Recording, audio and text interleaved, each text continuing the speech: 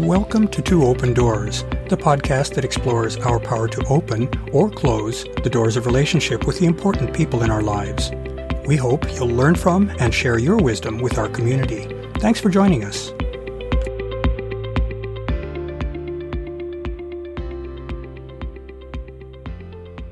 In our previous episode, we revisited the nature and role of commitment in deeply connected relationships, and we then focused on the benefits and costs of uncommitted relationships. In this episode, we'll drop the other shoe and look at the benefits and costs of committed relationships. Taken together, this and the previous episode will give us what we need in order to make more informed choices in each of our significant relationships. As in the previous episode, I'd like to start by noting that the observations and conclusions that I share here are my own and are based on my personal experiences as well as on observations of others' relationships. Others undoubtedly hold different views and reach different conclusions. There's certainly room for divergence in how each of us understands the complex world of human relationships. As we concluded in the prior episode, commitment entails making a decision about our future actions and choices, and then holding ourselves responsible to abide by that decision. We noted that commitment entails our making a conscious decision to dedicate time, resources, and allegiance to a particular partner. We also saw that uncommitted relationships come with specific benefits and costs. Life is full of trade-offs, and our relationship choices are no exception. Let's now turn our attention to the benefits and costs of choosing to be in a committed relationship. To allow us to compare the benefits and costs of uncommitted and committed relationships, we'll consider the same facets of relationship that we used in looking at uncommitted relationships. That is, responsibilities to one's partners, relationship investments, and access to intimacy. As the term commitment connotes, making a commitment to someone entails assuming some responsibilities toward them. In deciding to commit to a relationship, we consciously and willingly agree to limit our personal freedom to some extent in order to be present with and supportive of our partner. While making such a decision may seem personally disadvantageous, it isn't an act of blind self-sacrifice. It's a choice to give something up in order to attain other benefits that are presumably deemed more important than what is lost. This is true even in the case of acting out of selfless love, since in such cases a partner is deemed so worthy of love and support that they warrant personal sacrifice. Because assuming responsibilities results in taking on personal constraints, we can consider this aspect of being in a committed relationship to be a cost of such a relationship. There are a number of ways in which those responsibilities may play out, including the following. First, being in a committed relationship involves the intertwining of two people's lives to at least some extent. Note that commitment can take many forms and many degrees of expression, which can cover the span from simple shows of support and validation to life-altering decisions to intimately combine lives. The existence of this intertwining means that one partner's choices and decisions can affect the other partner.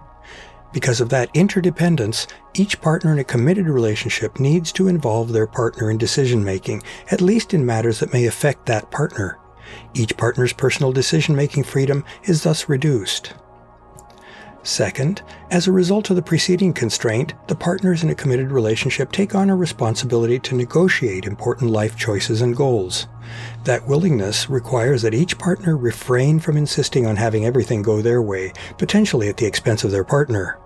We all know people who selfishly ignore or suppress their partner's preferences and wishes, and we're aware of how that can erode the mutual caring in such a relationship. Recognizing the importance of negotiation also underscores the need for clear, honest, and constructive communication between partners. That requires not only openly sharing one's desires and feelings, but also not hiding potentially significant information from one another. Constructive communication also requires a spirit of kind and compassionate sharing of information, even when dealing with sensitive or challenging subjects. Third, the partners in a committed relationship share in at least some significant aspects of each other's lives. That sharing includes presence and availability to each other in a reliable way. In the case of those who have chosen to join their lives in a broad and enduring way, those partners know that they can rely on one another to deal with life's challenges, as well as to enjoy life's pleasures. Though each partner retains their individual goals, their relationship also has separate and shared goals that correspond to the us that the partners co-create. The partners in a committed relationship can safely assume that they can depend on each other, at least in some specific ways. Fourth, those who choose to be in a committed relationship are motivated by something special that they see in their partner. That something is sufficiently compelling to make a person willing to take on the sacrifices that come with making commitments. The specialness that's shared in a committed relationship may move some to treat their relationship as exclusive in terms of sexual sharing and/or a deep emotional connection. That's true of people in traditional marriages. Those who are not moved to exclusivity still tend to see their partners as special. For example, in polyamorous relationships, each of the person's partners offers something specific and potentially different from other partners. In such cases, the form and depth of commitment can differ across relationships. Fifth, committed relationships are usually fairly long-term. To make that possible, the partners need to establish and maintain a positive and nurturing tone for their relationship. Doing so requires that they go beyond basic respect and consideration to include such positive traits as genuine kindness and caring, appreciation and recognition, generosity of spirit, making positive assumptions about intentions, etc. And last, since any person's time, energy, and capacity for emotional connection are finite, maintaining a committed relationship requires a person to decide how to allocate those resources between a committed partner and any other important people in their life, including other potential committed partners in the case of polyamorous individuals. In a traditional marriage, a person's full mind share is expected to go to one's spouse, as well as to family. In non-traditional committed relationships, the form and intensity of connection is negotiated with each partner. Those who are in a committed relationship make investments in their relationship: time, other resources such as money and housing arrangements, and emotional connection.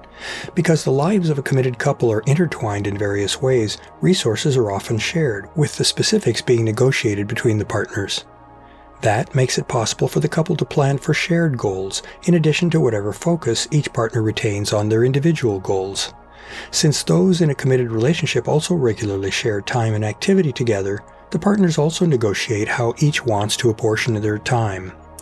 Note that being a committed couple shouldn't preclude spending time with others outside that relationship, so time allocation needs to take that into account. As was mentioned in the previous episode, one of the big potential benefits of a deep human connection is that it offers the partners intimacy. That constitutes perhaps the major benefit of being in a committed relationship. The following are examples of that deep intimacy. First, through their continual and ongoing interaction, the partners in a committed relationship often come to know and understand each other very well. That can increase the fit and support between partners, though it can also reduce those if the partners don't like what they learn about one another. Second, the deep mutual knowledge and caring in a healthy committed relationship can deepen the trust and feelings of safety and appreciation between partners. Greater trust builds deeper intimacy. Third, deeply felt intimacy can find expression in an affectionate, confident, and passionate physical, that is, sexual and sensual, connection. Sex is a form of adult play, and joyful sexual play strengthens the bonds between committed partners. Fourth, trust makes it possible for partners to express emotional openness and vulnerability toward one another.